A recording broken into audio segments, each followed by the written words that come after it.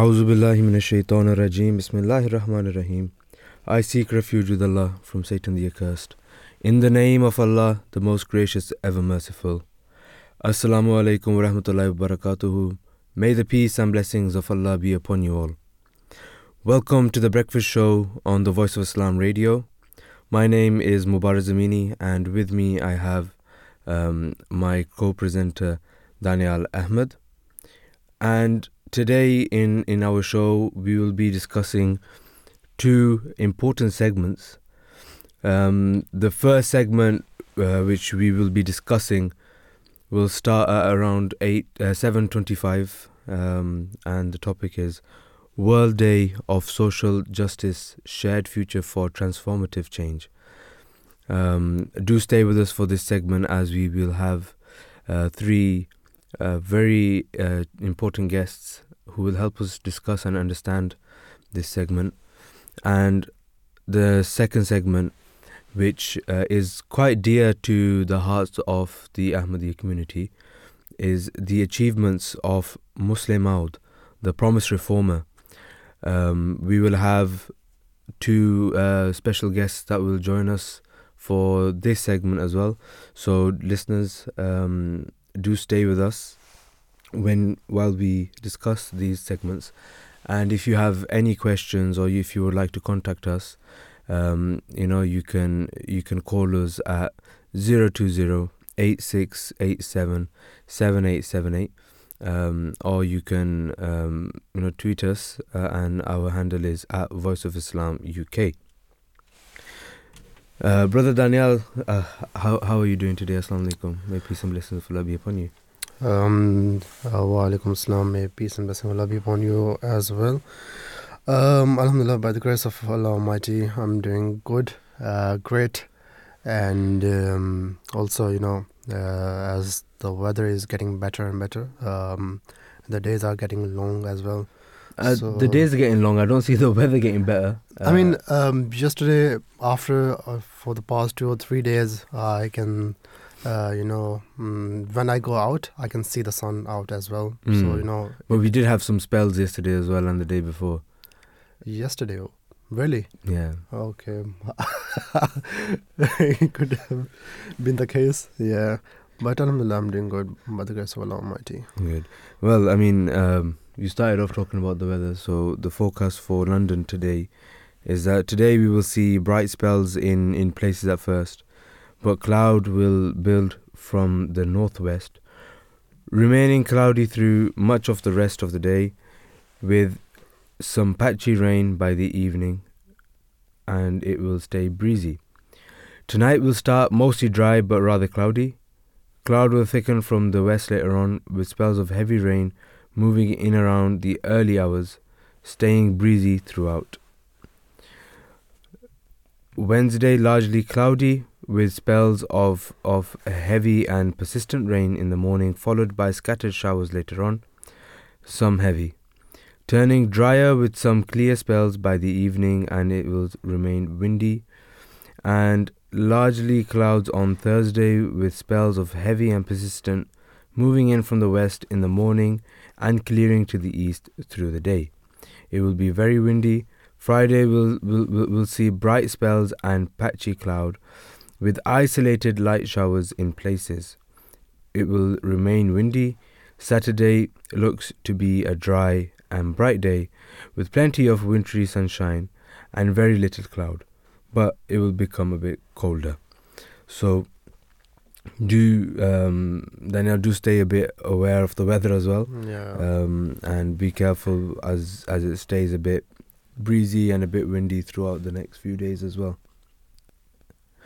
Moving on to our news segment, where we discuss the headlines of today. So the newspaper headlines read: Navalny wife blames Putin and US's move to block Rafah offensive.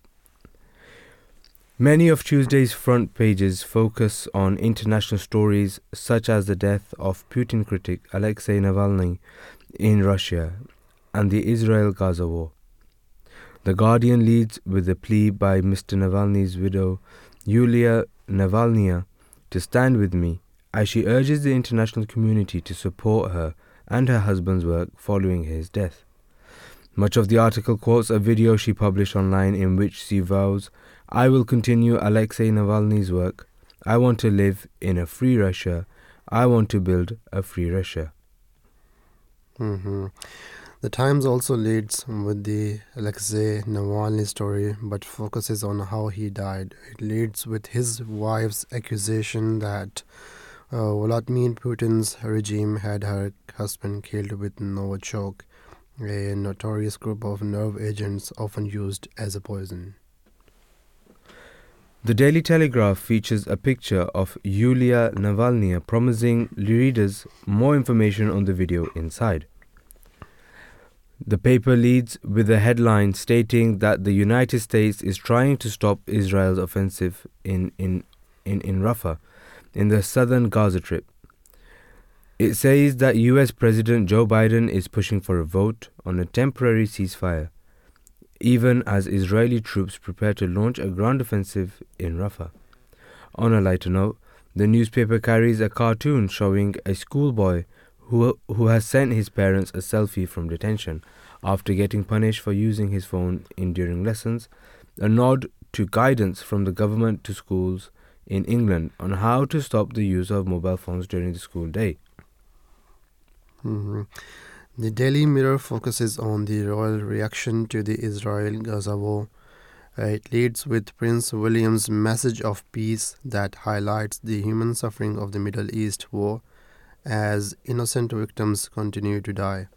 The top story adds that the prince will meet aid workers providing help to Gaza and will speak at a synagogue about the rise of anti-Semitism. The Financial Times also has a short write-up about Alexei Navalny's widow, vowing to continue his fight, but leads with the revival of the UK's corporate bond market, fueled by a rise in pension fund buying. It also focuses on the economic angle of the war in Gaza, saying that Israel's economy has shrunk by 20%. Labour is set to commit to the triple lock on UK pensions in its election manifesto, the Eye says. The paper says that the policy currently increases pensioners' earnings by £800 a year, although some economists believe that may be becoming unaffordable as it raises the overall pension bill by billions of pounds.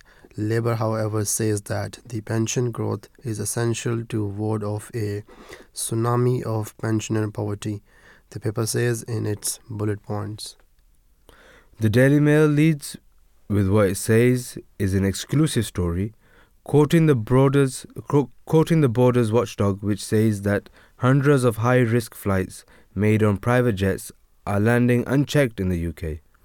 It also devotes some column inches to a story about Taylor Swift, where writer Liz Jones celebrates the pop sensation for publicly trashing her exes. The Daily Express devotes nearly the entire front page to Rishi Sunak, quoting him as saying that his plan for the economy will boost Britain. The paper also highlights the message from Prince William about the situation in the Middle East and his hopes for a better future. The story of 3 children who died in Bristol is on the front page of Metro, which calls them beautiful souls. The Daily Star leads with a slightly perplexing story about Indiana Jones and the indomitable Mrs. Mop, a reference that has gone completely over the head of this writer. The Guardian highlights what it describes as the defiant call issued to Russians by Alexei Navalny's widow in a video message on Monday.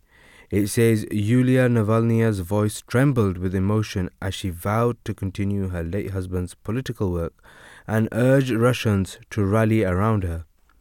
The Times reports that she directly accused President Putin of killing Mr. Navalny, and she said she believed the authorities were deliberately hiding his body to wait for traces of the nerve agent Novichok to disappear. But suggestions that Mr. Navalny's death will finally make Mr. Putin an international pariah are dismissed by the Financial Times, which points out that the world's three largest democracies, India, the US and Indonesia, could all elect admirers of the Russian president as their leaders this year.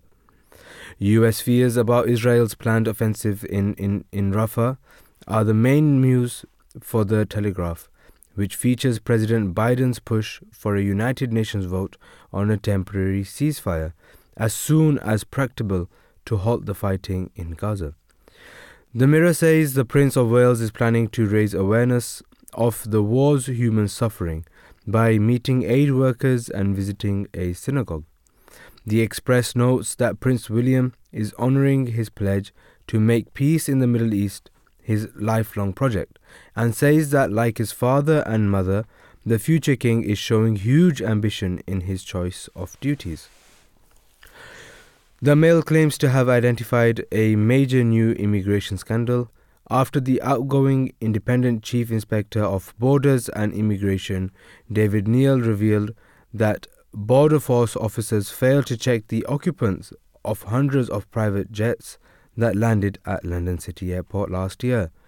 The paper says the debacle means gangsters, illegal immigrants, and even extremists may have entered the UK without even rudimentary scrutiny. The Home Office says there was a recording issue with the figures given to Mr. Neal, making them misleading. Officials have insisted they will never compromise on delivering a safe and secure border. The Sun isn't impressed by the government's efforts to ban mobile phones in schools in England, labelling Mom Day's announcement a phony war.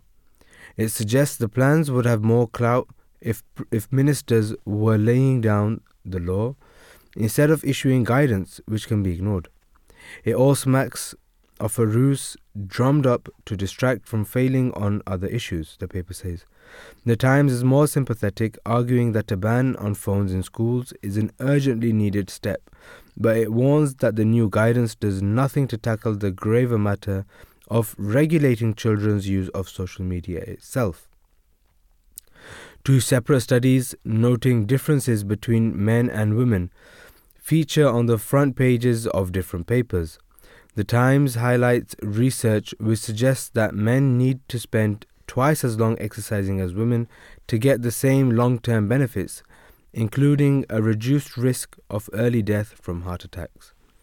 The Telegraph says scientists at Stanford University have proved for the first time that the brains of men and women work differently, after a computer model was able to tell the sexes apart by looking at MRI scans of brains and identifying subtle differences in hotspot areas. So, Mubrariz, very beautifully explained as well. You are saying that the men need, I think, more time to do exercise as well. Yeah, it's obviously been proven that we need to take twice as longer. It takes us, while we exercise, twice as longer to reach the same benefits as women do. And they're lucky in that sense, I guess. We just have to keep trying harder. Yeah. But apart from this, I have another news article which is from Al-Hakam. Al-Hakam is a newspaper from within the Ahmadi Muslim community, and the article is regarding the recent, there was a recent statement from the Sun British Australian journalist Trevor, and he said on a live television program that by the very definition of being a Muslim, you are going to be anti-Jewish. So, it's really worrying and sad to know that what made this particular statement, what made him to, say this particular statement, and which is, kind of very dangerous and worrying. And it wasn't, challenged even by the presenters of the program who nodded in agreement as well. And Islamophobia is also getting so prevalent as well. And also the war of Israel and Gaza is also entering its, I think, 4th or 5th month, and more than 28,000 people have been martyred, and especially among those people, especially there are children and women, the innocent civilians. And there is a very beautiful example I would like to give, which is from the life of the Holy Prophet, may peace and blessings of Allah be upon him, that once a funeral procession passed in front of the Holy Prophet, may peace and blessings of Allah be upon him, and he immediately stood up out of respect, and upon doing this, one of his companions asked him that this funeral is of a Jewish person. He's not a Muslim, and so what is the reason that the Holy Prophet, may peace and blessings of Allah be upon him, stood up? So the reply was very beautiful, and we need to remember this. Every person need to remember this, regardless of his faith, because that anyone can implement on this message given by His Holiness, by the Holy Prophet, may peace and blessings of Allah be upon him. And he replied that aren't Jews also human beings? So this gives the message that we need to respect each other on a very humanity level, on a very basic level. And these little gestures are included in on being a human, and as a human to treat each other. So we need to keep these little things in our mind. This is the reason that a very prosperous society can be built, and so that's why just was going through the article which was written in Al-Hakam. So I would encourage people to read this article. And the topic of the article is that in response to the son's Trevor Kavanagh, a historical perspective on Muslim-Jewish relationship. So a very beautiful article written in Al-Hakam, and I would like to encourage people to go through this. Brilliant, thank you, Daniyal. I think we'll head for a short break, and dear listener, do stay with us, and once we come back, we will continue with our first segment. Al-Bari.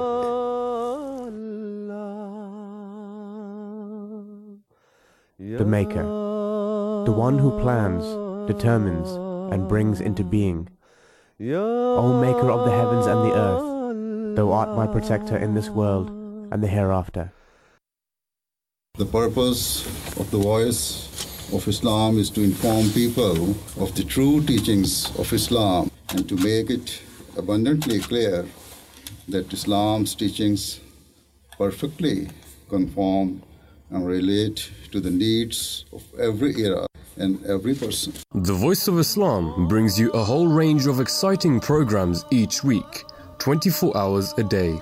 Tune into our current affairs programs such as Pathway to Peace and Faith in Focus. Welcome to another episode of Pathway to Peace. Welcome to Faith in Focus, an hour of discussion, debate and dialogue.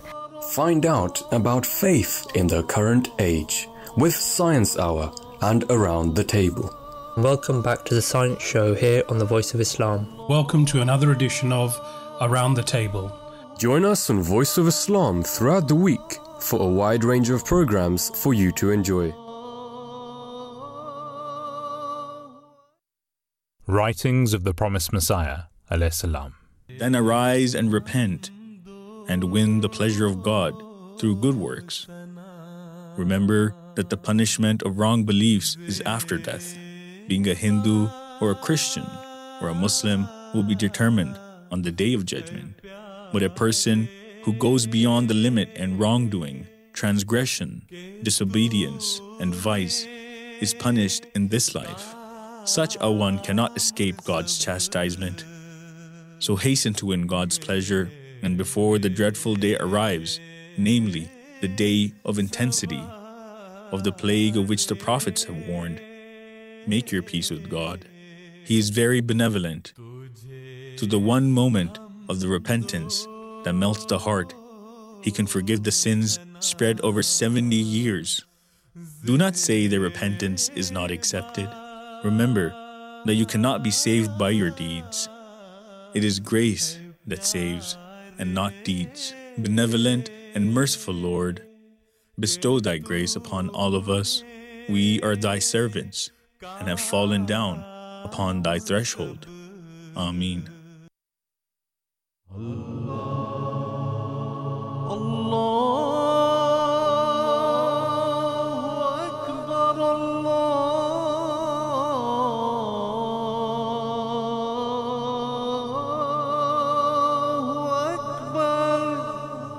You're listening to the Voice of Islam Radio, broadcasting on DAB and via the internet 24 hours a day.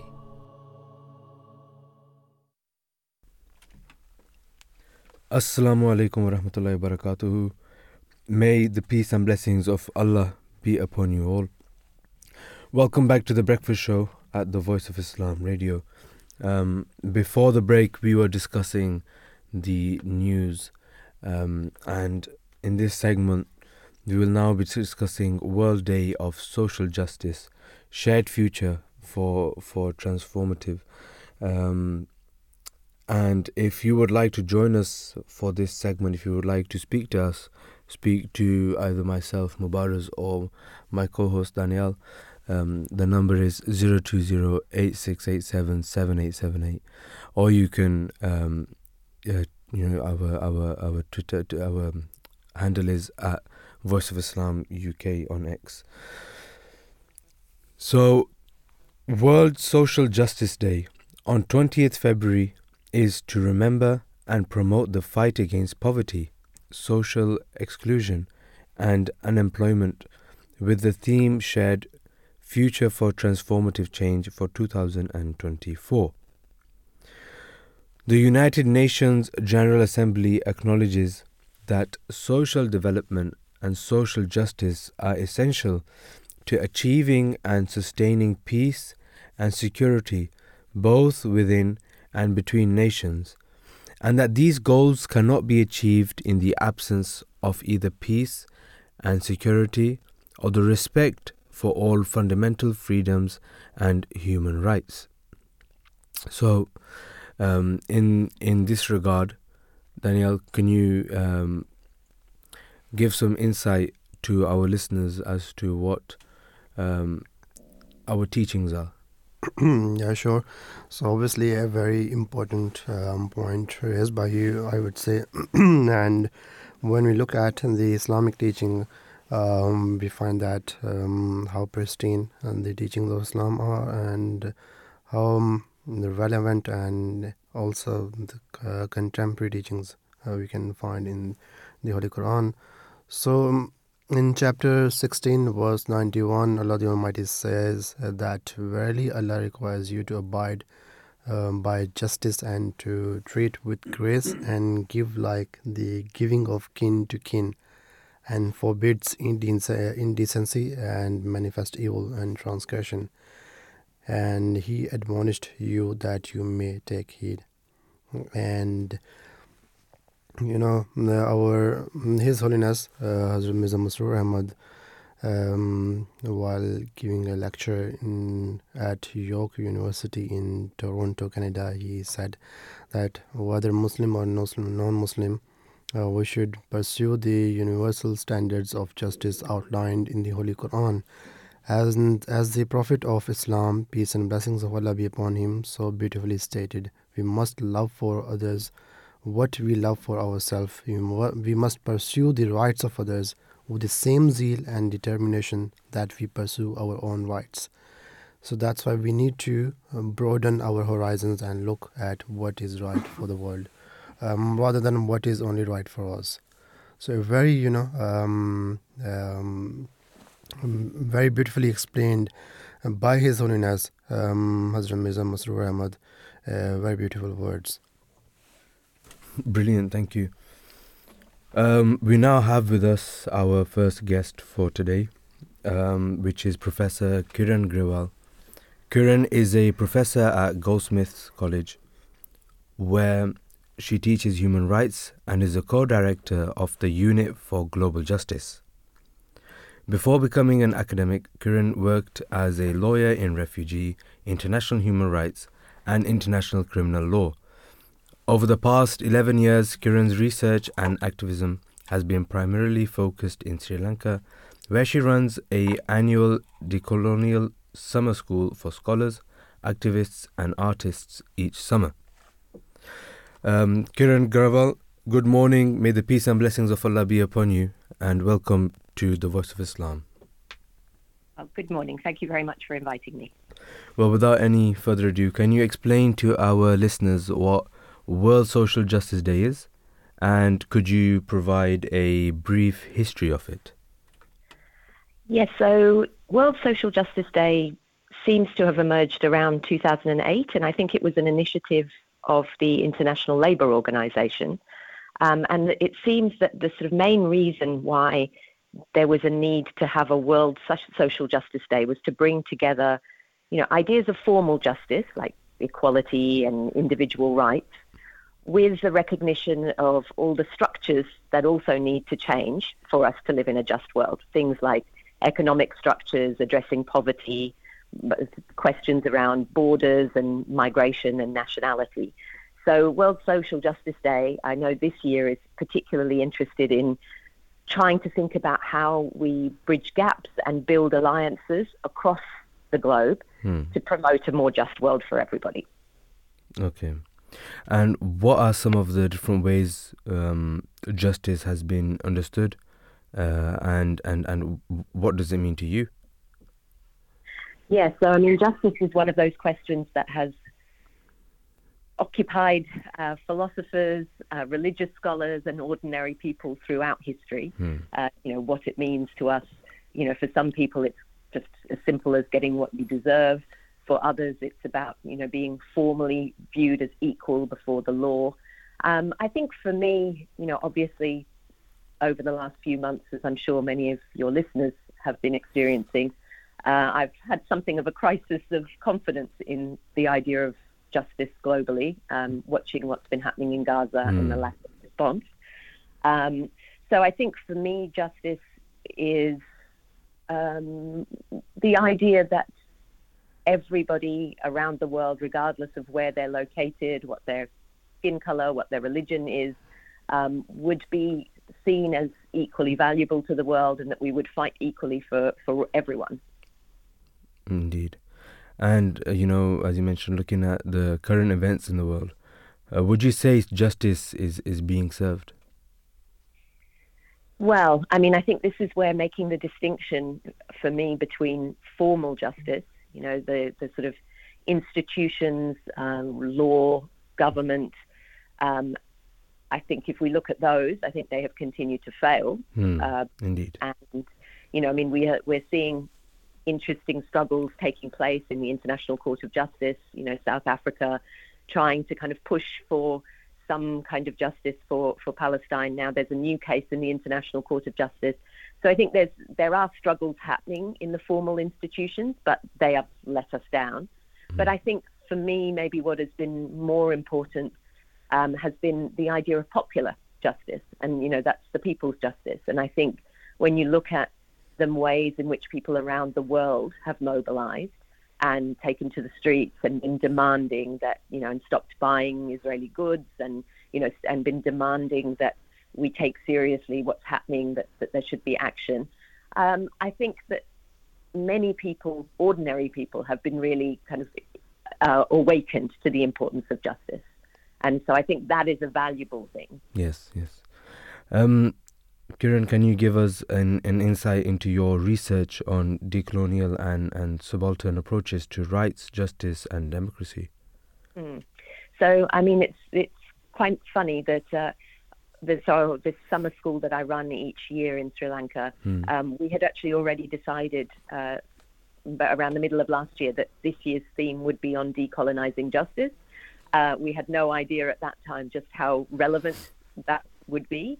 But really, my interest in decolonial and subaltern approaches to justice is about saying, much like I was just saying before, that justice is not just what governments and lawyers and judges and elites think it is, but often communities who are ignored, who are not treated as political, who are treated as just passive objects, also have their own ideas of justice. So in the case of Sri Lanka, while there have been many initiatives at the level of government and, in Colombo, in the capital, by lawyers and elite civil society, at the same time, I spend a lot of time in villages, and when you talk to people in the village, they don't use the language of law necessarily, but they still have a very strong sense of justice, and often that shows through in their rituals, in their approaches to their traditional practices and arts. It happens at the level of local community. And so what I'm trying to do in my research is bridge that gap between what the formal institutions think justice is and what ordinary people, and particularly disadvantaged people, how they understand justice, what it means to them. Brilliant. Well, Kiran Grewal, thank you for joining us on the Voice of Islam radio. It's been a pleasure speaking to you, and we hope to hear from you in the future as well. And may Allah the Almighty, grant you success in all your endeavors as well. Thank you very much. Thank you. Bye.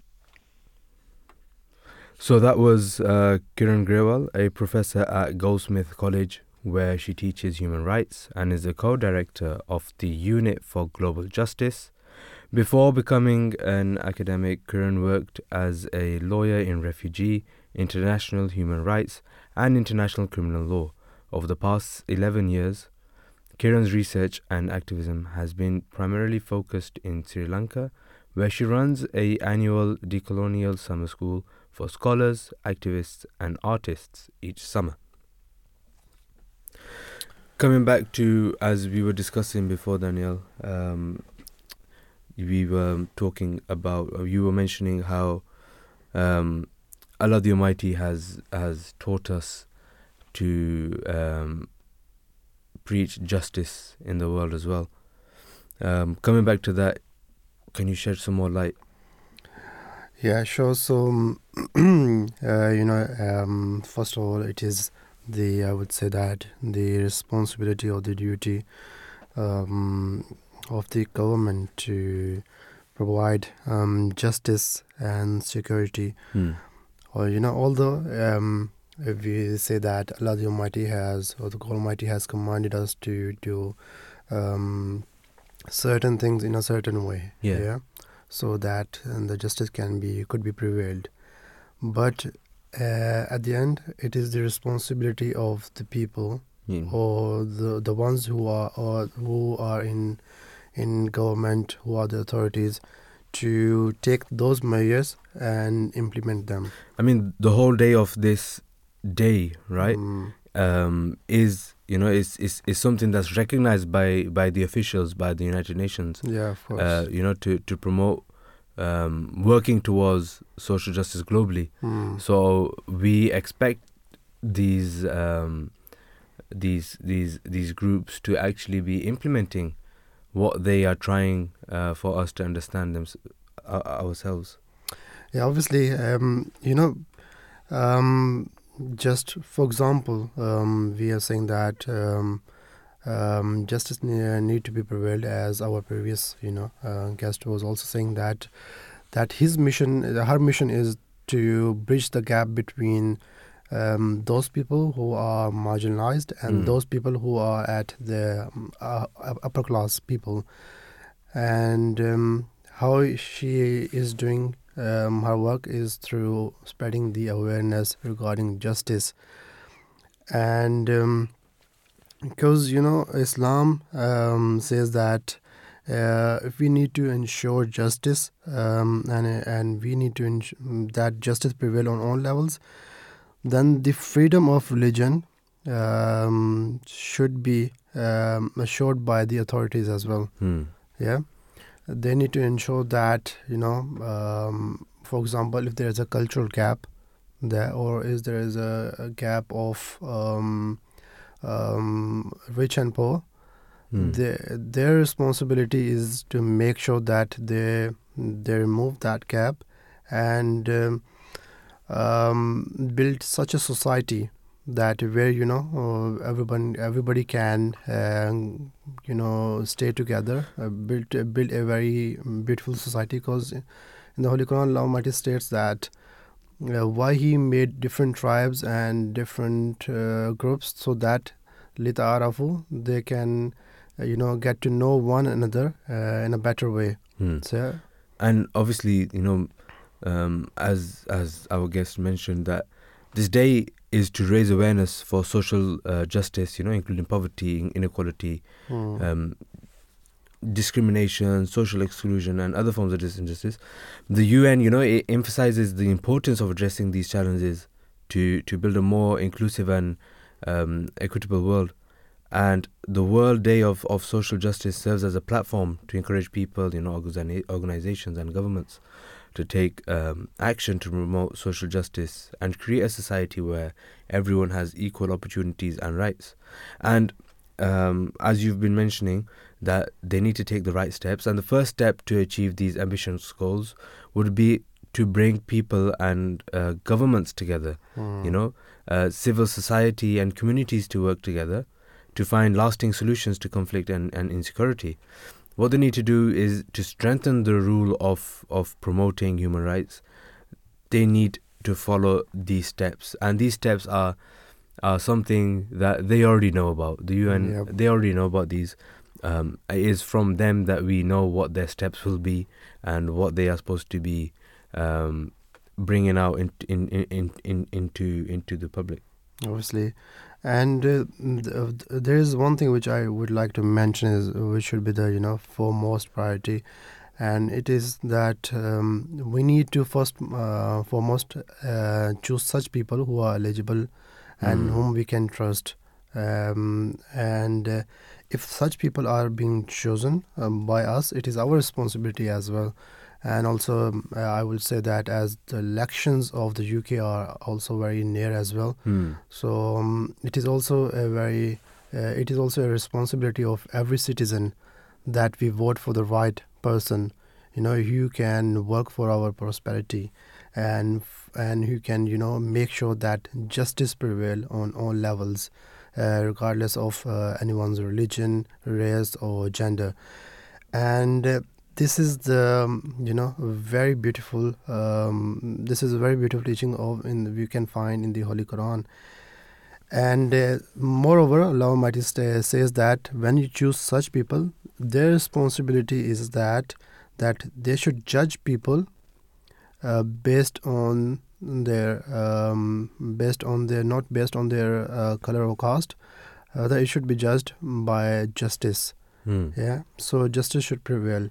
And Allah Almighty states that excellent is that which Allah instructs you. So Allah's guidance is that we shouldn't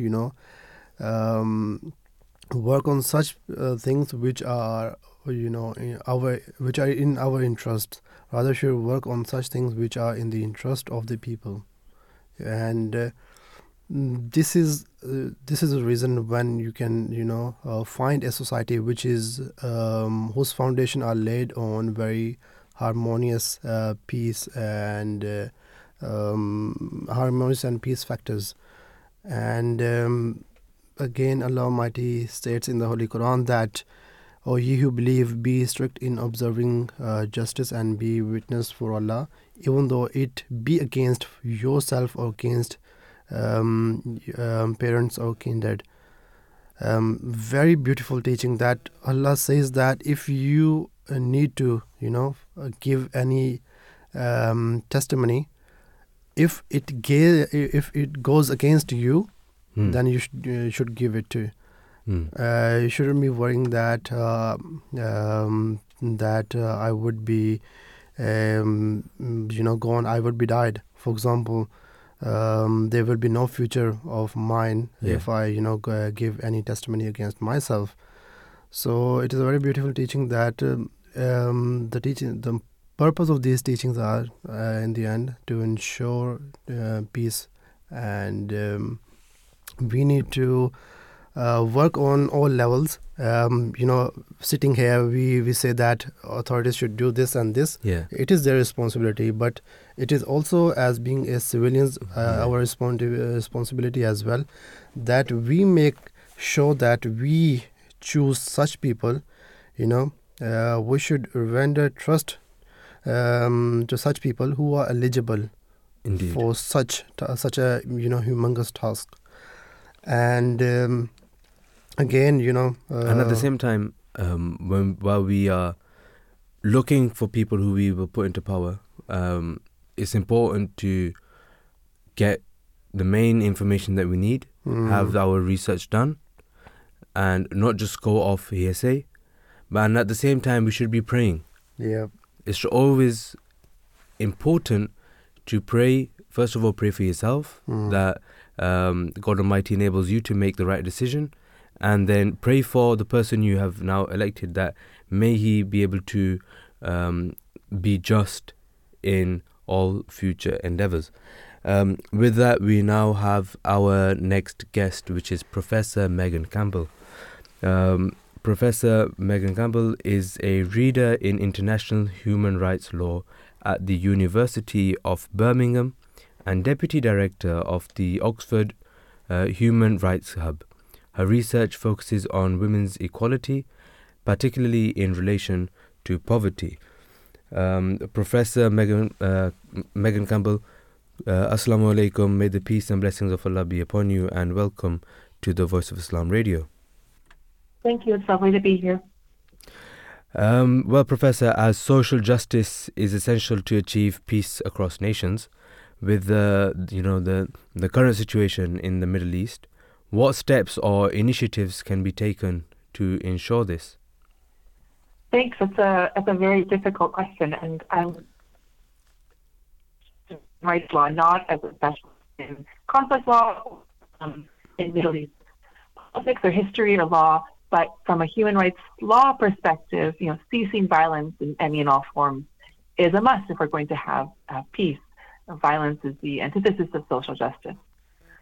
And so how do you go about obtaining peace when there is a conflict? And that's not an easy question. And there are many people around the world who study that question very, very closely. So in thinking about what human rights law can bring, we can think about our right to collective action and our right to protest, and the importance of peaceful protest, which is such a radical act to return violence with more violence, but with non-violent demands for peace. And then it can be hard to know in people's day-to-day lives how to be effective in taking steps to obtain peace and to obtain the end of violence.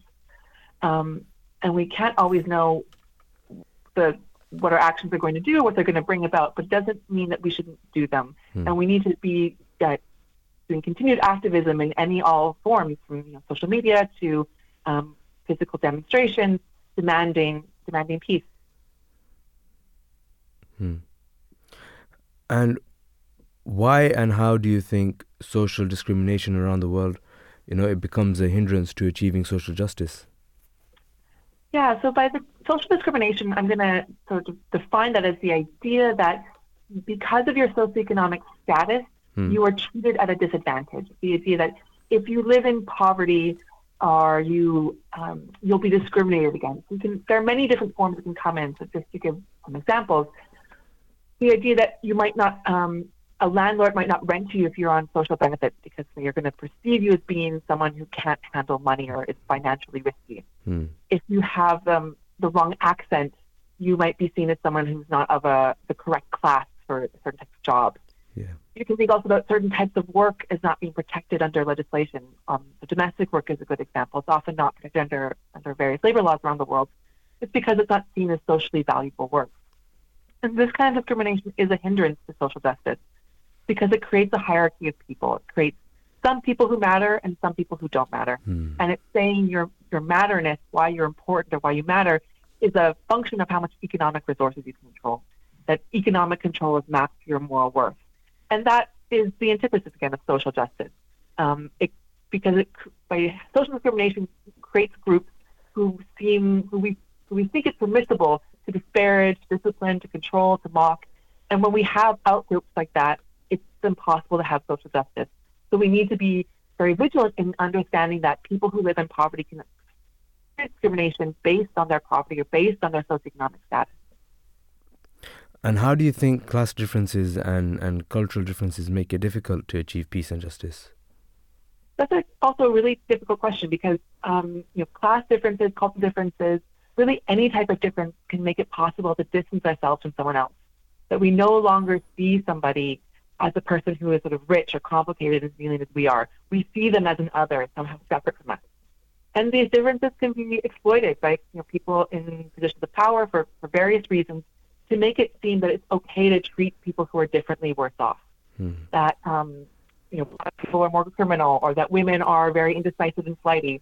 And pardon me, when you treat people like that, that is impossible to have peace and justice because you're not treating them as a whole person. You're treating them as someone lesser than you. And then when you are in the oppressed group, you push back and you try to resist your oppression. And that can often spill over into ways that are violent because your anger and frustration at being oppressed can't be contained. So with human rights law, the greatest challenge of human rights is seeing that everyone has moral worth and matters because they are important for who they are. And this doesn't mean that we need to be erasing all differences. The goal of human rights law isn't to treat everybody the same, as differences are inevitable among the amount of people who live on our planet. But what we want to be worried about is that the disadvantage that flows to difference must end. And it's only on reflecting on differences, working through differences, in seeing differences as a reason not to treat someone badly, will we be able to attain peace and justice. Indeed. Well, Professor Meghan Campbell, thank you for joining us and answering our couple of questions. It was a delight speaking to you this morning, and may Allah the Almighty be with you. Thank you so much for having me this morning. Thank you. Assalamu alaikum.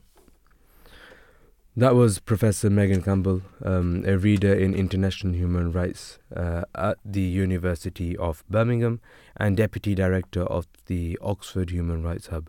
Her research focuses on women's equality, particularly in relation to poverty. We now will play a short clip from the head of the Ahmadiyya Muslim community, the fifth Caliph, His Holiness Hazrat Mirza Masroor Ahmed.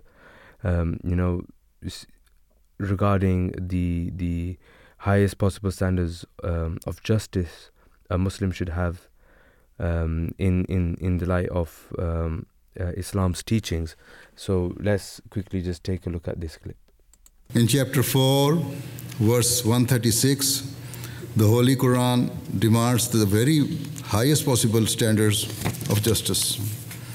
It requires that a Muslim should be willing to forego all of their personal interests for the sake of the truth. Muslims are commanded to put aside their own desires or personal relationships and to be witnesses for the sake of Allah, the Almighty. This verse instructs that a person must even be willing to testify against himself, his parents, and his loved ones in order to establish justice. Islam teaches that a Muslim's first loyalty must always be to the truth, and so a person must never hide the facts or give false testimony. A person should not be governed by his own personal desires, this leads to bias and prejudice and takes a person away from what is fair and what is right. This enlightened principle is the means to solve the problems of the world and to transform all forms of hatred into peace, tolerance, and mutual respect. So that was the worldwide head of the Ahmadi Muslim community, the fifth caliph, His Holiness Hazrat Mirza Masroor Ahmed. He states the highest possible standards of justice of a Muslim should have in the light of the Holy Quran's verse 136 of chapter 4, while delivering the keynote address at the first National Peace Symposium in Canada in 2016. Dear listeners, the number is 020-8687-7878. Do call in if you would like to speak to us in regards to this segment. There are a number of ongoing armed conflicts and civil wars, some disputes, which have lasted many decades. It is clearly not a simple solution to bring in both sides and encourage discussion. It might be necessary to promote education and understanding to a whole generation and come up with more creative methods to encourage social justice and peace. Many issues and injustices are caused by the divide between the wealthy and the working class. Oftentimes, the wealthy will be in control or leading the country. So despite the civilian population wanting change and looking for a better distribution of wealth, those in charge may not be as keen. Mubrariz, as you have mentioned, that many problems rise due to the difference or divide between the wealthy and the poor, and also, as we were listening to our previous guest, as she, very forcefully stressed on the very point of discrimination as well and its consequences. And I would say that Islam teaches very beautifully that Islam says that what you like for your brother, you should like. What you like for yourself, you should like for your brother as well. And it's not mere teaching. We can, we have seen the practical examples of this if you go back in the history of Islam.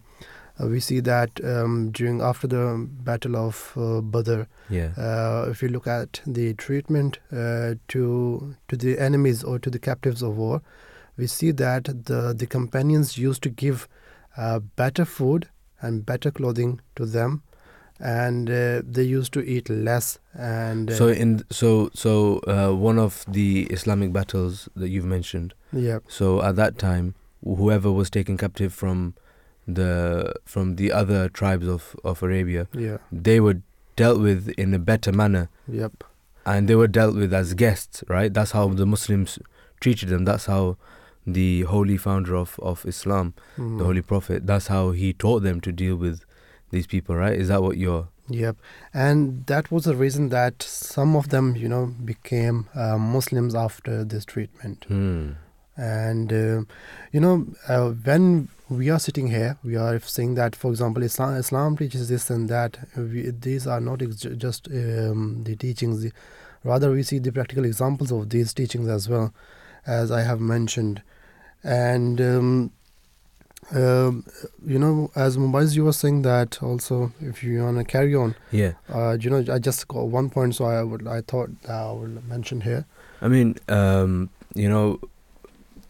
Natural disasters and global pandemics, they are unpredictable, and the forces of nature can push more people to be vulnerable and displaced. With a lack of resources available, many of these displaced people may not receive the help they need. So it's important for us to look out for the people that are in need and that are more vulnerable to these issues. But for now, dear listeners, we will be going for the 8 o'clock news, after which we will take a short break and come back to our segment. So do stay with us, do join us, and do interact with us however you may feel. And here is the news.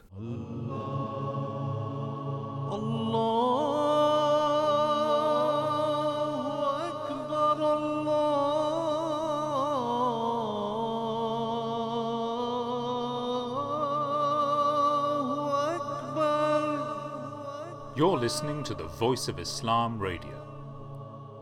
broadcasting on DAB and via the internet 24 hours a day. Assalamu alaikum wa rahmatullahi wa barakatuh. May the peace and blessings of Allah be upon you all. Welcome back to the breakfast show at the Voice of Islam Radio, and where we are discussing social justice. And right now we have with us our next guest for the show. Our next guest for the show is Miss Dania Nasir, who is a member of the Women's Auxiliary Organisation with Ahmadiyya Muslim Association UK. She is currently a full-time student at Kingston University, studying forensic psychology and criminology. She volunteers for many activities within the community. One of her roles is outreach coordinator for her branch of the Ahmadiyya Muslim Women's Association. Dania Nasir, Assalamu alaikum, good morning and welcome to the breakfast show. Wa alaikum assalam, jazakallah.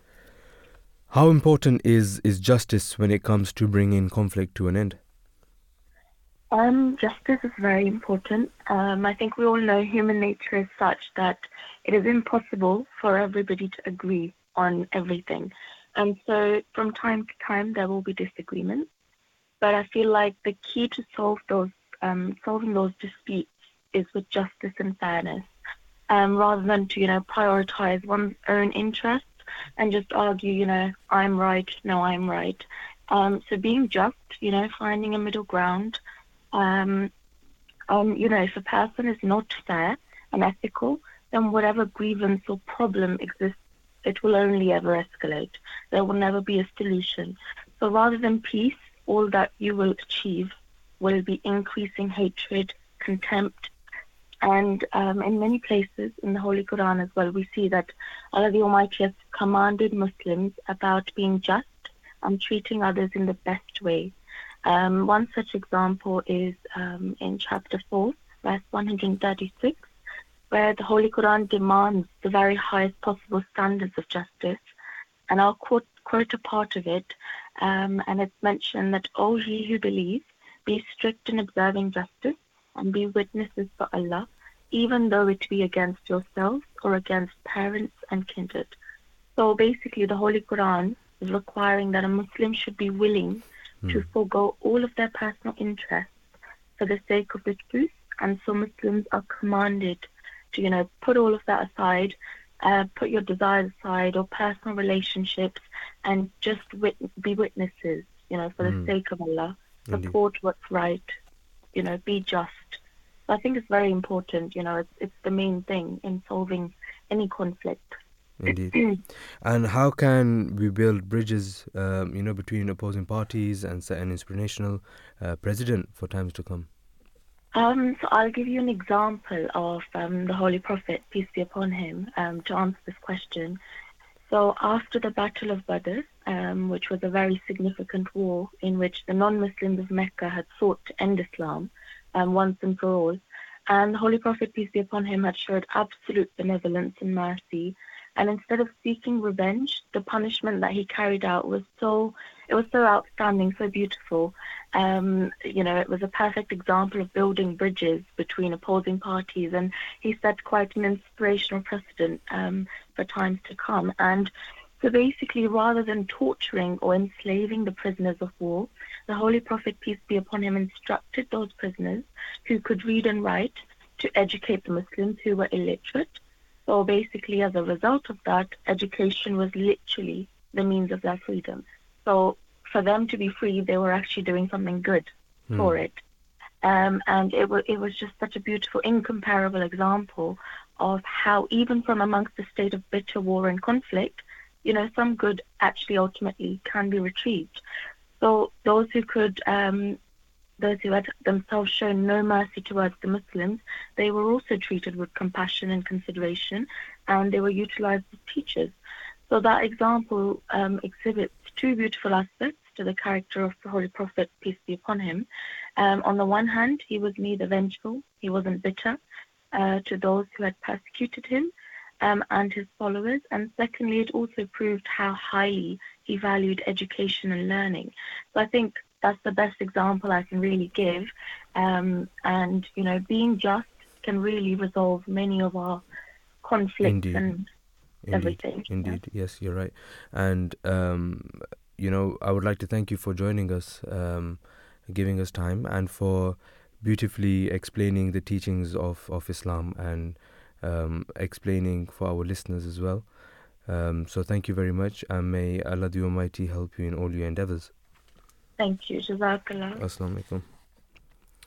So that was Dania Nasir, a member of the Women's Auxiliary Organisation with Ahmadiyya Muslim Association UK. She is currently a full-time student at Kingston University studying forensic psychology and criminology. She volunteers for many activities within the community, and one of her roles is outreach coordinator for her branch of the Ahmadiyya Muslim Women Association. A very beautiful interview. We have really amazing guest, who shared very indeed, all of our guests, have been a delight this morning by the grace of Allah. Obviously, and but moving on to the Islamic perspective, as we were discussing that how Islam teaches us to hold the rope of justice firmly. And even in the Holy Quran, if we go further, Allah the Almighty state that let not the hatred of a certain people, nation prevent you from acting justly. And we should always adhere to justice, because again Allah Almighty says that that is very near to Him. And these are the means to attain His nearness. Yeah. And further moving on, we see that following the path of the teachings of Islam, our current worldwide head of the Ahmadiyya Muslim community, His Holiness Hazrat Mirza Masroor Ahmad, may Allah be pleased with him, at the Netherlands National Parliament in the country's capital city. He said on 6th October 2015 that we are the people who seek to heal the world. We are the people who seek to unite mankind. And we are the people who seek to reform all hatreds and enmities into love and affection. And most certainly, we are the people who make every possible effort towards establishing world peace. And further he said that as a religious leader, I wish to say that instead of blaming and provoking one another, we should focus upon building true and long-lasting world peace. And these are not his mere words. If we look at his practical example, we see that regarding achieving world peace, he wrote many letters to the world leaders.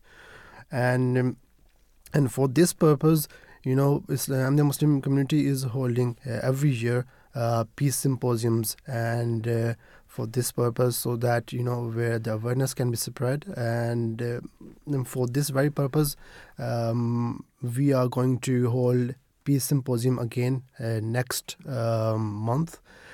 And this is the reason. So what's the reason? The reason is very simple: to achieve peace, and how we can achieve a very long-lasting peace, which is so the gap between different communities can be minimized. It can be so that we can achieve a very prosperous society. And if you look at the motto of Ahmadiyya Muslim community, which says that love for all, hatred for none, again, very beautiful teachings. There's nothing to say more about this. That it's very simple. Even a very child can understand its meaning. That what does it mean? That love for all, hatred for none. Yeah. And in this regard, the founder of the Ahmadiyya Muslim community has informed us of a very vital principle, and he said that to establish peace, it was essential that mankind sought to adopt and follow the attributes of God Almighty to the best of their abilities. And he said that this was the way to ensure the continued well-being of mankind. Indeed, he further explained that the welfare and prosperity of humanity, both physically and spiritually, was directly linked to observing the attributes of God Almighty, because it was through His attributes that all form of peace emanated. And if we look at the meaning of the word of Islam, it also means that to submit oneself to the oneness of God Almighty, and it also means peace as well. Because when just look at the basic foundations of or think about it, that how can we achieve peace, it's only by uniting together. If we do not unite together on one ground, obviously we cannot achieve in any way. Although differences will remain somewhere, but we need to unite on some points. Now if we just disagree on every point, then obviously there won't be a point where it will look like that we are going to somewhere where we can achieve peace or maintain peace. So a very, very important point need to be bear in mind. Indeed, you're right. For our dear listeners, for you, we have a poll on X, previously known as Twitter. Our handle is Voice of Islam UK. If you go onto there and you see our poll, which is, what is the best way to improve social justice in our society? We have options for you to choose, and we would like you to go there and vote what you think is the best way to improve social justice in our society. And with that, we are coming to an end for the first segment. We will continue to a short break, after which we will come back and start our very interesting topic on the promised reformer. So, dear listener, do stay with us after this short break. Simplified answers to frequently asked questions. Why is it not permitted to hang up pictures in a mosque? Is there a misconception that they will come alive? There is no such notion in the Islamic teachings that pictures might come alive. Pictures are not allowed to be hung in mosques where Muslims pray, for the simple reason that pictures can be a cause for distraction. When a Muslim prays, all his concentration should be on God, and no physical objects are even needed to establish a spiritual link with the Supreme Being. This is the reason for the absence of any physical objects, including pictures, inside the mosque where Muslims pray. Keeping this in mind, there will be no sense in hanging pictures in the mosque which might distract the worshippers. Otherwise, Islam does not prohibit the hanging of pictures in other places. The purpose of the Voice of Islam is to inform people of the true teachings of Islam and to make it abundantly clear that Islam's teachings perfectly conform and relate to the needs of every era and every person. The Voice of Islam brings you a whole range of exciting programs each week, 24 hours a day. Tune into our current affairs programs such as Pathway to Peace and Faith in Focus. Welcome to another episode of Pathway to Peace. Welcome to Faith in Focus, an hour of discussion, debate and dialogue. Find out about faith in the current age with Science Hour and Around the Table. Welcome back to the Science Show here on the Voice of Islam. Welcome to another edition of Around the Table. Join us on Voice of Islam throughout the week for a wide range of programs for you to enjoy.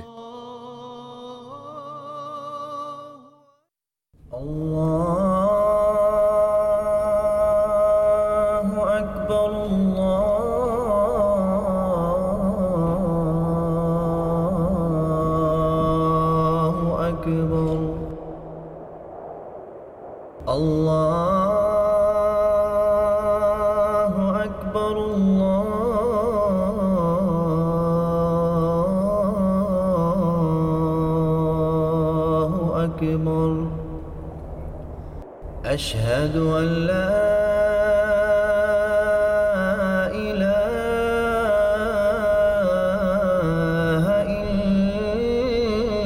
إلا الله أشهد أن محمدا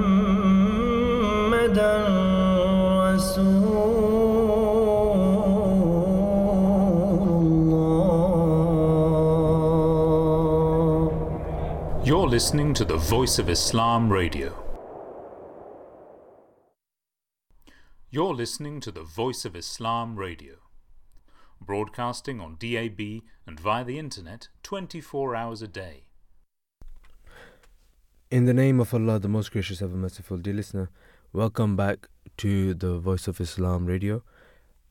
You are listening to Mubrariz, Amini and Daniyal, Ahmed.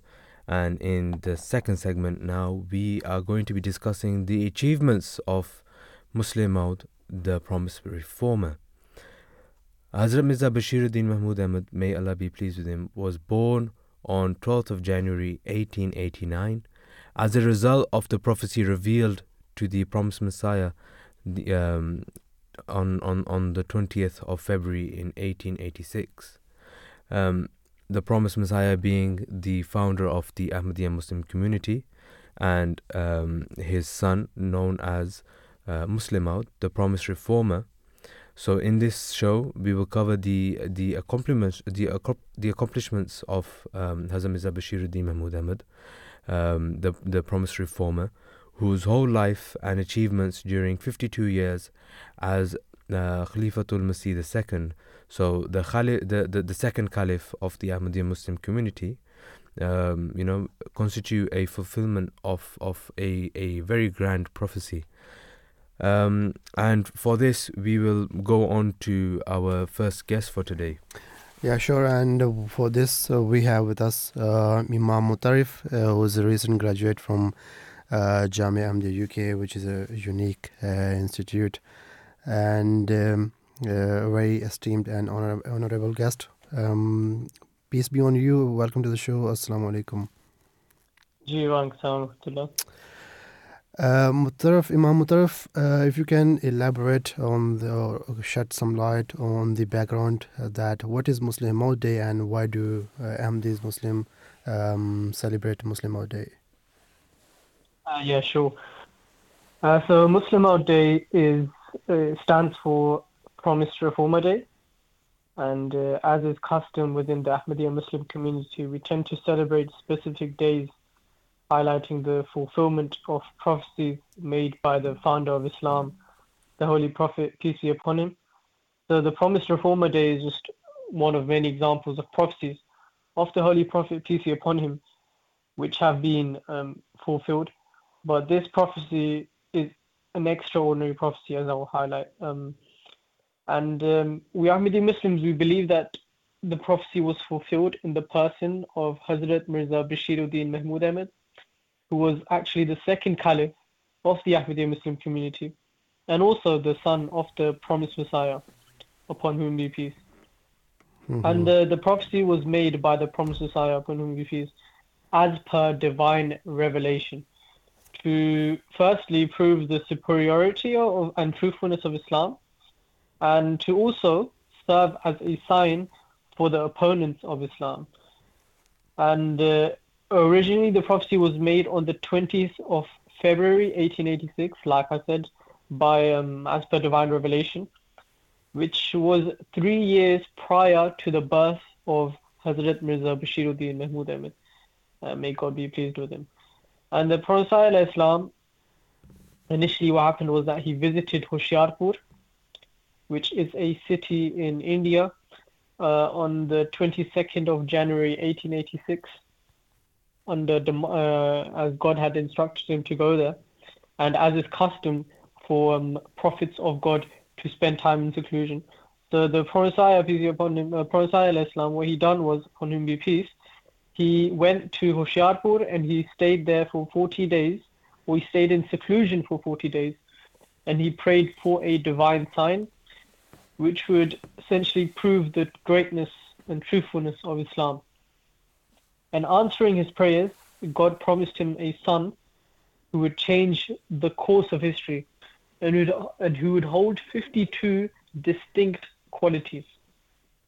Hence why Ahmadi Muslims living around the world hold annual gatherings on the 20th of February, and this day is well known as Jalsa Yom Muslimad, or the Promised Reformer Day, in commemoration of this day and in fulfillment of this great prophecy. And just to summarize, this prophecy contains 52 signs, characteristics, qualities, or you could kind of call smaller prophecies, which were to be fulfilled during the lifetime and in the person of the Promised Reformer, the Muslim Ahmad, Hazrat Mirza Bashiruddin Mahmud Ahmed. And just to clarify and to highlight also the magnificence of this prophecy, you know, to make a prophecy of having a child and then specifically having a boy in a certain period of time, which was obviously told by God that within 9 years that this boy would be born. And obviously at this time as well, the Prophet was actually of age as well. He was around 50 years of age. And this prophecy was that he would obviously, which proves that he would grow up and live a long life. And you know, to make a prophecy of having a child who lives a long life is in itself out of the ordinary, especially in the late 1800s in India. But then to make a prophecy regarding a child who will be a boy and grow up to be highly successful, and to specify this success in 52 different ways, is out of this world and must be recognized as a sign of God. And just to broaden the perspective, this prophecy of the coming of the Messiah and of him having progeny can be found in the Jewish scriptures as well, in the Talmud, as well as other scriptures as well. I'll mention specifically in the Talmud, it states that the Messiah will come and his son and grandson shall be his successors.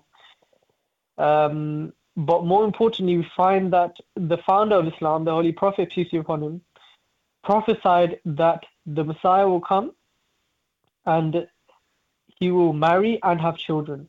That يَتَزَوَّجُ وَيُولَدُ لَهُ. And this is in fact an indication that, you know, obviously one could say, yeah, it's an ordinary thing for someone to marry and have children. But the fact that the Holy Prophet, peace be upon him, is saying this, it must mean that this marriage would be of a special nature. And through this, God shall grant him such children who would be assisting and cooperating, you know, and helping and carrying out the mission of the Messiah. So in other words, it becomes obligatory for us to celebrate such a joyous occasion and to celebrate the sign of God and to remind ourselves that God still speaks and answers our prayers. And it's on us to actually try to reach out to him and to seek his blessings. I mean, very beautifully and importantly, you have, explained the background of Muslim Out Day. I mean, 52 very specific qualities which you have mentioned that he possesses. And, it cannot be developed merely by human efforts. Obviously, we can see there's a hand of God behind this. And, as just the strongest metal of metals come from the forges. Obviously, this promised son was forged, into the promised reformer by God Almighty Himself. Now, if we just look at the childhood, as you have mentioned also that his health was very weak and constantly ill. And obviously, if we look at the history as well, the doctors were not hopeful of his survival, and on many occasions, they expressed that this child would not live very long. But despite being this and despite all the odds, we see that how this child, grew and nourished, and Allah Almighty, gave him that wisdom, the wisdom of the Quran and all other knowledges. So, if Imam Mutaraf, you can, elaborate and tell us about his Quranic wisdom, which was granted to His Holiness Second Caliph, of Ahmadiyya Muslim community, Hazrat Mirza Bashiruddin Mahmud Ahmed. Yeah, you rightly said that Hazrat Mirza Bashiruddin Mahmud Ahmed, he was obviously, when he was growing up, yeah, and throughout his life as well, he faced a lot of challenges, especially in relation to his health. And it's true that it's important to mention that Hazrat Musleh Maud, the promised reformer, had never passed any academic curriculum. And he himself even stated that I have no academic path, but like the Holy Prophet, peace be upon him, I've learned just like him from the Holy Quran. And his Quranic wisdom came about with the blessings of God. So obviously, just as God Almighty had taught the Holy Quran to the Holy Prophet, peace be upon him, in the same manner, the Holy Quran was taught to the promised reformer, and the deeper meanings of the Holy Quran were taught to the promised reformer by God Almighty. But anyhow, just to obviously clarify as well, of the 52 signs, some of them are that he will be extremely intelligent, he will be filled with secular knowledge, he will be filled with spiritual knowledge, he will be the word of God. Allah's mercy and honor have equipped him with the word of majesty. And these are just some prophecies, but one can directly relate these and link these with his Quranic wisdom, his wisdom of the Holy Quran. And the promised reformer has actually written two main commentaries of the Holy Quran. One is known as the short commentary, or Tafsir al-Saghir, and the other is known as Tafsir al-Kabir, in other words, the grand exegesis. And just to put this into perspective, producing a translation of the Holy Quran is a major task, but to produce its commentary, and not just one, but two, is something extraordinary. And we as Muslims believe that the Quran is a complete book. We believe that the Quran is the word of God, and science, to say, is the action of God. So the Promised Reformer has provided a fresh explanation of the verses of the Holy Quran in light of modern day knowledge and discovery. And he has done this by sort of synthesizing and integrating insights from multiple disciplines, including theology, jurisprudence, politics, history, anthropology, philosophy, geography, and many other, demonstrating his vast knowledge and understanding of both hidden and temporal realities. And within this, he has also linked the science of comparative religion. He himself states, like I said, that he was taught the meanings of the verses and chapters of the Holy Quran by God Almighty himself through divine revelations, dreams, and divine inspiration. And apart from presenting new findings from the Holy Quran, especially relevant to today's time, Hazrat Mirza Bashiruddin Mahmud Ahmed, the promised reformer, has left no stone unturned. And he's also addressed the indefensible errors committed by some eminent Muslim scholars, exegetes, and theologians. And he's corrected them, preserving the honor of the Holy Quran, and also answered many allegations raised by certain Orientalists and historians. And finally, I'd like to also highlight some comments made by people outside of the community who have commented on the wisdom of the Holy Quran presented by the Promised Reformer, just to get an understanding of how deep his wisdom was, that you'd see other people outside of the community actually commenting on his knowledge as well. And a famous British Orientalist and a scholar of Arabic and Persian studies known as Arthur John Arbery, he states that this commentary was a great achievement. He said that it would not be an exaggeration to say that this work stands distinct in the history of Islamic academics. And a very famous Pakistani poet known as Allama Niyaz Fatehpuri highlights that it is without a doubt that studying the Quran has created a whole new angle of thought And this commentary is, in its very nature, the first interpretation in which logic is shown to be harmonious with the text. He directs this towards the promised reform, and he states that your astounding knowledge, extraordinary care, extraordinary thought, and good reasoning is apparent from its every word. Brilliant, I would say that. If you can just move on to his different, schemes which he took, the different initiatives. If we talk about Tahrik Jadid and Waqf Jadid schemes which were introduced by His Holiness Hazrat Mir Musleh, and if you can just briefly explain, as we kind of short of time, so we would like to hear from you very briefly.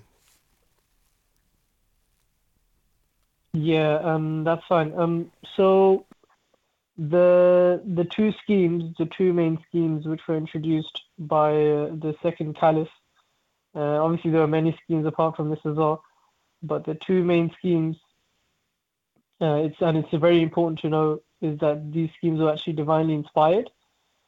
So Tahrik-e-Jadid, which stands for the new scheme, came about due to the opposition that had begun against the movement in the last part of the 1920s and the early 1930s. So a group came together known as Majlis-e-Ahrar, and they started an agitation against the community and declared that they would not rest until they had wiped the community off the face of the earth. So in response to this, Hazrat Mirza Bashiruddin Mahmud, the promised reformer, said that, I see the earth slipping from under the feet of the Ahrar.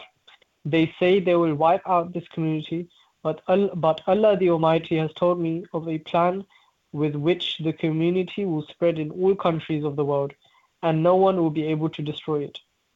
Mentioning the purpose of this scheme, he stated that the purpose of launching Tahrik-e-Jadid, or the new scheme, is to acquire such a fund with which Allah's message can be delivered as far as the corners of the earth with ease and facility. So the scheme initially started in 1934, and as is the norm in any battle, certain defensive and offensive measures have to be taken. Similarly, in the spiritual battle, the promised reformer took certain measures and prepared his community to take on this task.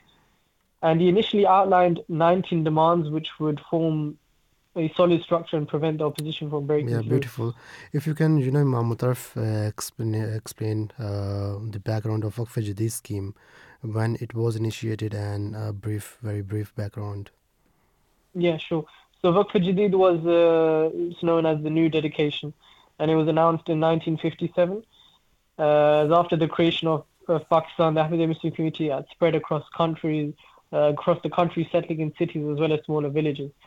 But however, the people living in villages did not have enough resources to resurrect the infrastructure of education and moral well-being required to bring about the spiritual changes for the community, which the Promised Messiah had wished for. Thus, from divine guidance again, and as a solution to this problem, the Promised Reformer initiated this blessed scheme of known as Waqf Jadid, the new dedication. Initially, a small number of volunteers were trained for a few months as teachers under the direct supervision of the second caliph. But as years passed, the numbers of volunteers increased, and then a proper training system was established. And initially, the scheme was actually launched to fulfill the needs of, like I said, remote areas in Pakistan. But gradually, this was expanded to Africa and India, and after migrating to the UK in 1985, actually, the fourth caliph made this scheme worldwide. And again, we see its fruits until today, and members of the community are willingly sacrificing for this blessed scheme for a pure and spiritual purpose. Yeah, fantastic. Thank you very much. I know that this segment won't be suffice to do the justice to this topic, but as you know that we are kind of short of time, so we need to move on. But still, you have explained very beautifully and very precisely to the question. I would say that you have done justice the questions as well. Thank you very much for joining us this morning, and Assalamu alaikum, peace be on you.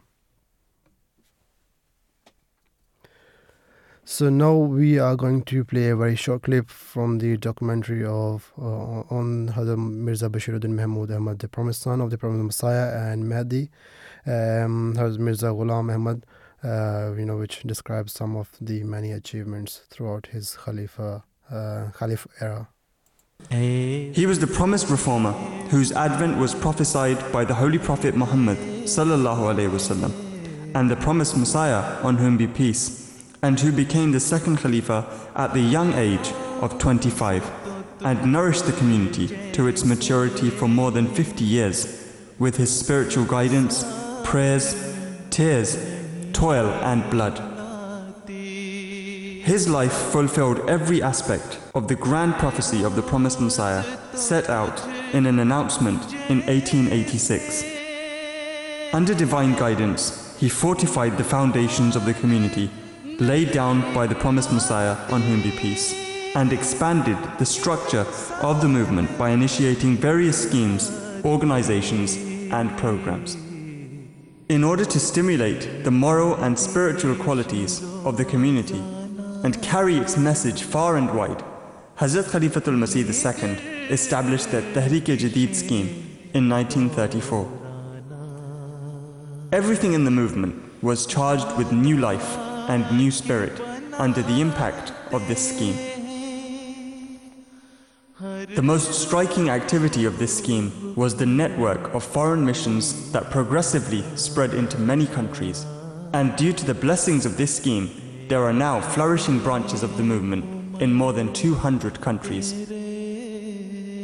Hazrat Musleh was an instrument of establishing the superiority and status of the Word of God, the Holy Quran, in all corners of the world.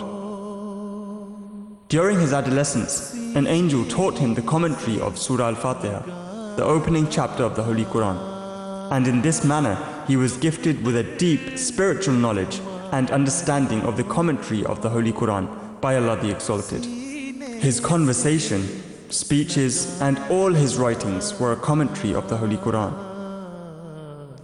Perhaps his greatest work is Tafsir-e-Kabir, his wondrous 10,000-page commentary of the Holy Quran.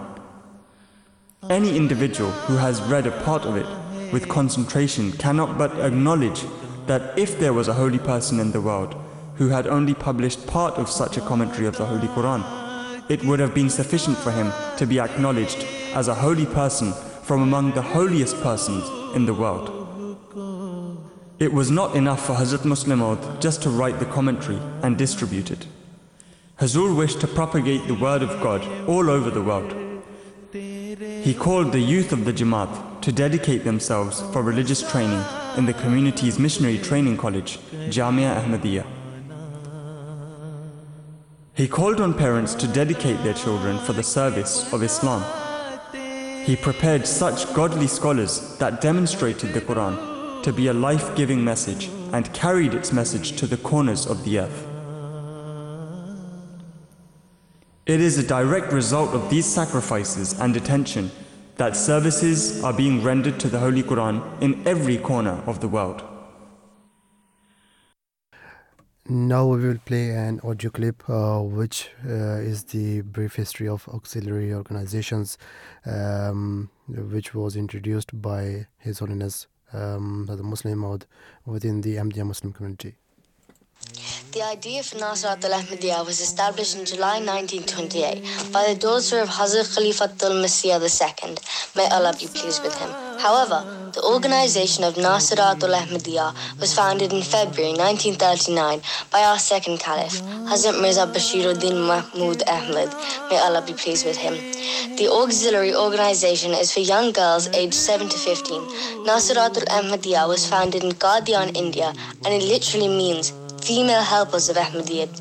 The purpose of the auxiliary is to provide more training of young girls to educate young girls in religious knowledge and to help girls focus on a higher purpose and a higher standard of spirituality. Lajna Imaila, commonly known as Lajna, is the Ahmadiyya Muslim Women's Association, an auxiliary organization of the Ahmadiyya Muslim community, and our name means handmaidens of Allah. We were first established in 1922 in India as an independent and empowered women's organization by His Holiness Hazrat Mirza Bashiruddin Mahmud Ahmed, may Allah be pleased with him, who was the community's second worldwide spiritual head. His wife, Hazrat Amtul Hay, may Allah be pleased with her, had a great passion for the development and progress of women, and it was on her advice that he initiated the organization which transformed the lives of the women of the community. Lajna-e-Maila began with 14 members, and His Holiness remarked at its launch, aside from gaining personal and spiritual knowledge, henceforth the successful progress of the community is also dependent on efforts by women. Over the years, the organisation spread all around the world and officially formed in the UK on a permanent basis in 1957. Though Lajna's principles had been followed for decades previously by Ahmadi Muslim women in the UK. There were 34 members when Lajna began in the UK, and the membership today stands at around 13,000. Masjid Atfal Ahmadiyya was established in 1938 by Hazrat Mirza Bashiruddin Mahmud Ahmed, Khalifatul Masih II, may Allah be pleased with him. It is an auxiliary for Ahmadi boys between the ages of 7 and 15. Atfal is derived from the Arabic word for young children. The purpose of the MMA, according to Hazrat Khalifatul Masih II, may Allah be pleased with him, was to inculcate the virtues of regularity in daily prayers, hard work and truthfulness in the youth of Ahmadiyyat. These traits should be part and parcel of every tifl as he matures into a khadim. Majlis Khudam al-Ahmadiyya literally means Association of Servants of the True Islam, and is also known as the Ahmadi Muslim Youth Association. It was founded in 1938 by Hazrat Mirza Bashiruddin Mahmud Ahmed and is a youth section of the Ahmadiyya Muslim community. MKA UK is a unique, dynamic and vibrant organization serving not only the needs of its members, but British society as a whole. It has over 140 local branches from Glasgow to Cornwall with a membership of over 10,000. Members are aged between 15 and 40 and its headquarters are in London. Having its own executive cabinet with representation from all over the UK, MKA is led by the national president. Majlis Ansarullah was founded in 1940 by Mirza Bashiruddin Mahmud Ahmed, the second caliph. The name Ansarullah is an Arabic expression meaning helpers of Allah. It is taken from the verse of the Holy Quran, chapter 3, verse 53, which says, "And when Jesus perceived their disbelief, he said, 'Who will be my helpers in the cause of Allah?' The disciples answered, 'We are the helpers of Allah. We have believed in Allah, and bear thou witness that we are obedient.'" Majlis Ansarullah is an auxiliary organization of Ahmadiyya Muslim community for men aged 40 and over. It is a religious, spiritual and non-political organization and takes guidance from the Caliph.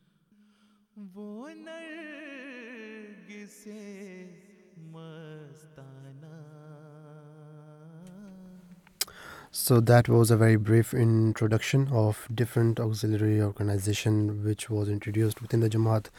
And now, as mentioned by our previous guest about the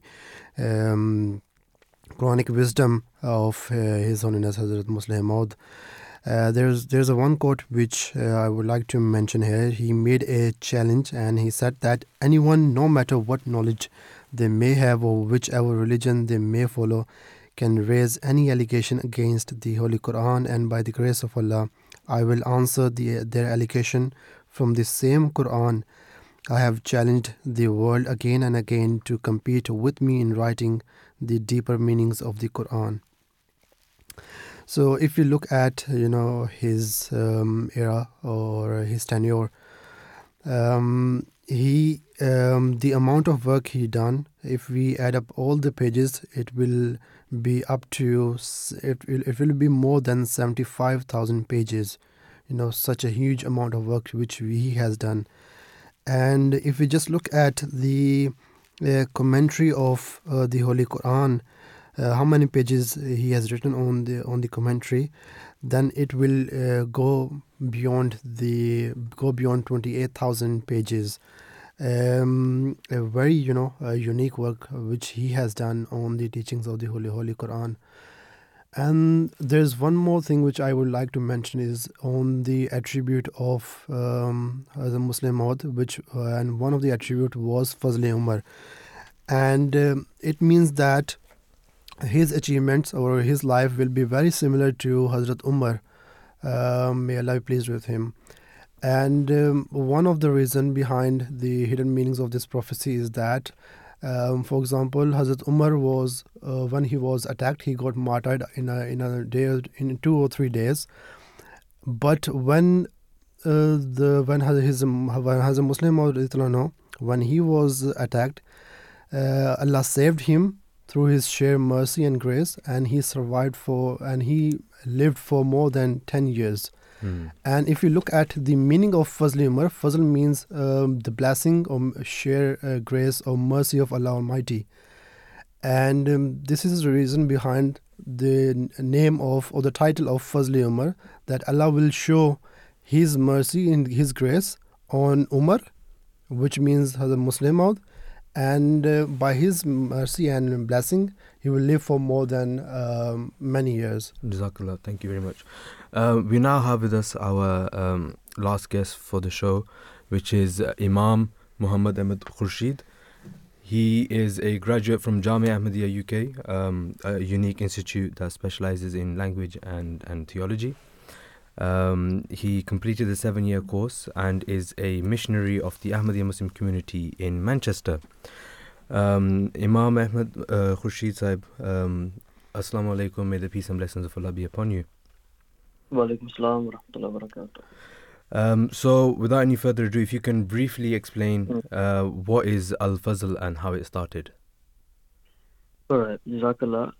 Al-Fazl was in fact one of the oldest dailies, meaning daily newspaper that was launched in 1913. And this was during the time of the first caliph of the community, Hazrat Hakim Maulvi Nuruddin Sahib, Raziyallahu anhu. And this was launched by Azam Mirza Bashir Ahmed, Bashiruddin Mahmud Ahmed Sahib, Raziyallahu anhu, but he wasn't caliph at that time. Okay. But you could see the interest he had in study and in publication and in writing, that from a very young age he began doing that work. So it's not just one of the first dailies of the community.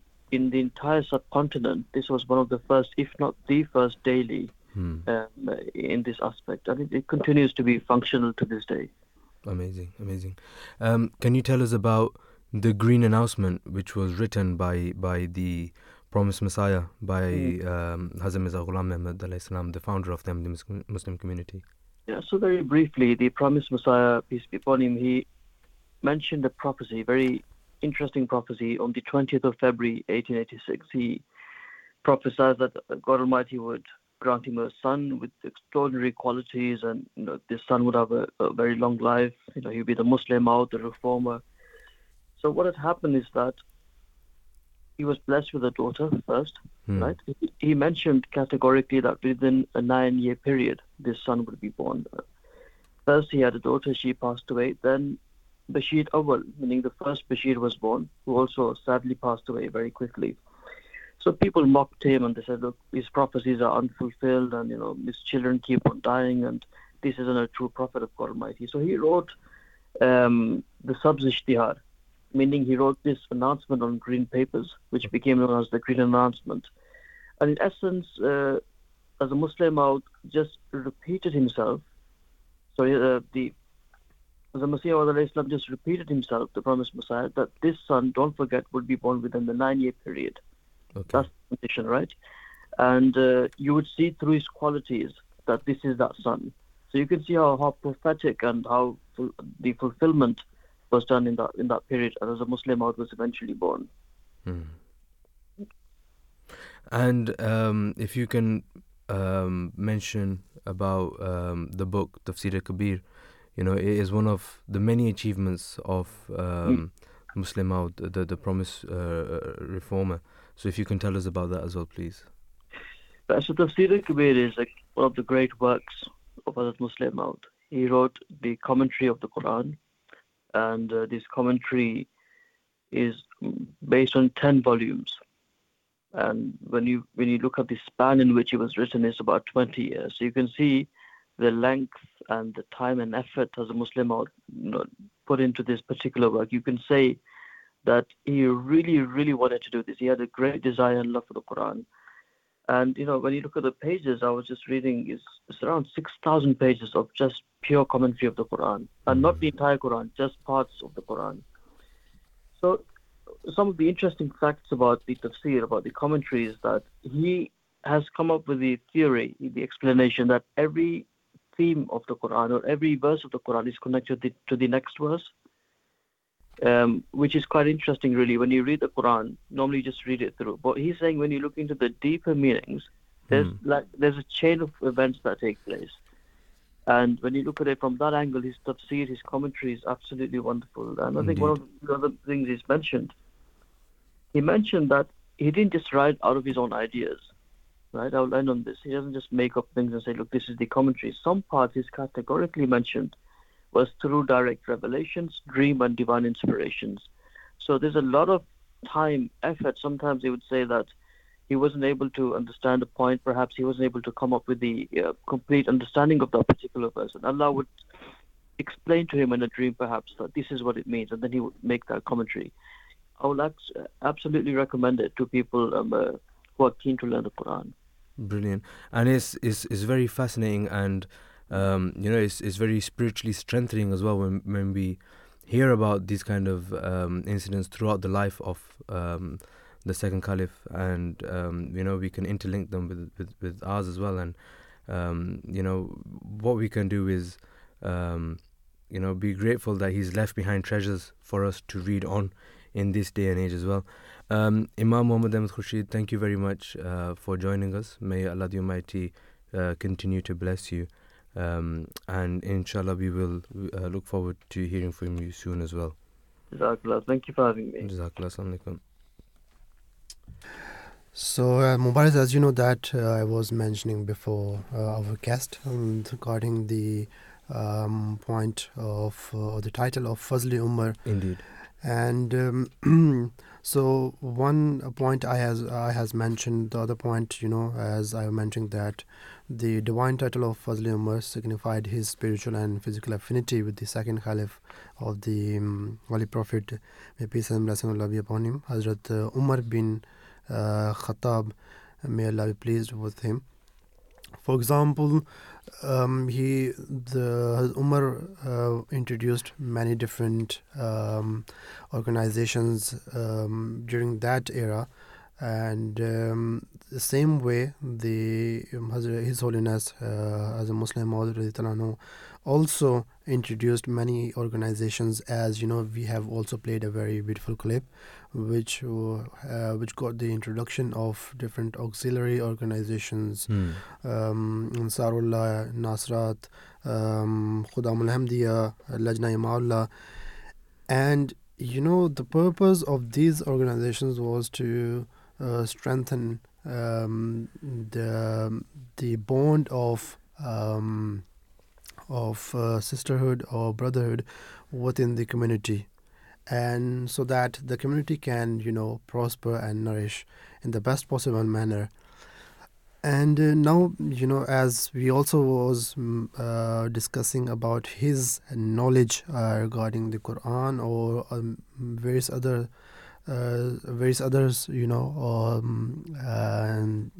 circles, and as he was a wide-ranging scholar, and it is a fact which has been attested by many other scholars. And I would like to mention here an example of a known Ahmadi scholar, and it is Sayyid Abdul Qadir, who was the vice principal of Islamia College Lahore, Pakistan. He once said that he had the honor of listening to a lecture by His Holiness Hazrat Mirza Bashiruddin Mahmud Ahmad on the subject of the economic system of Islam and communism, and he said that he found this lecture, like his other lectures, to be polished academic thoughts and filled with information.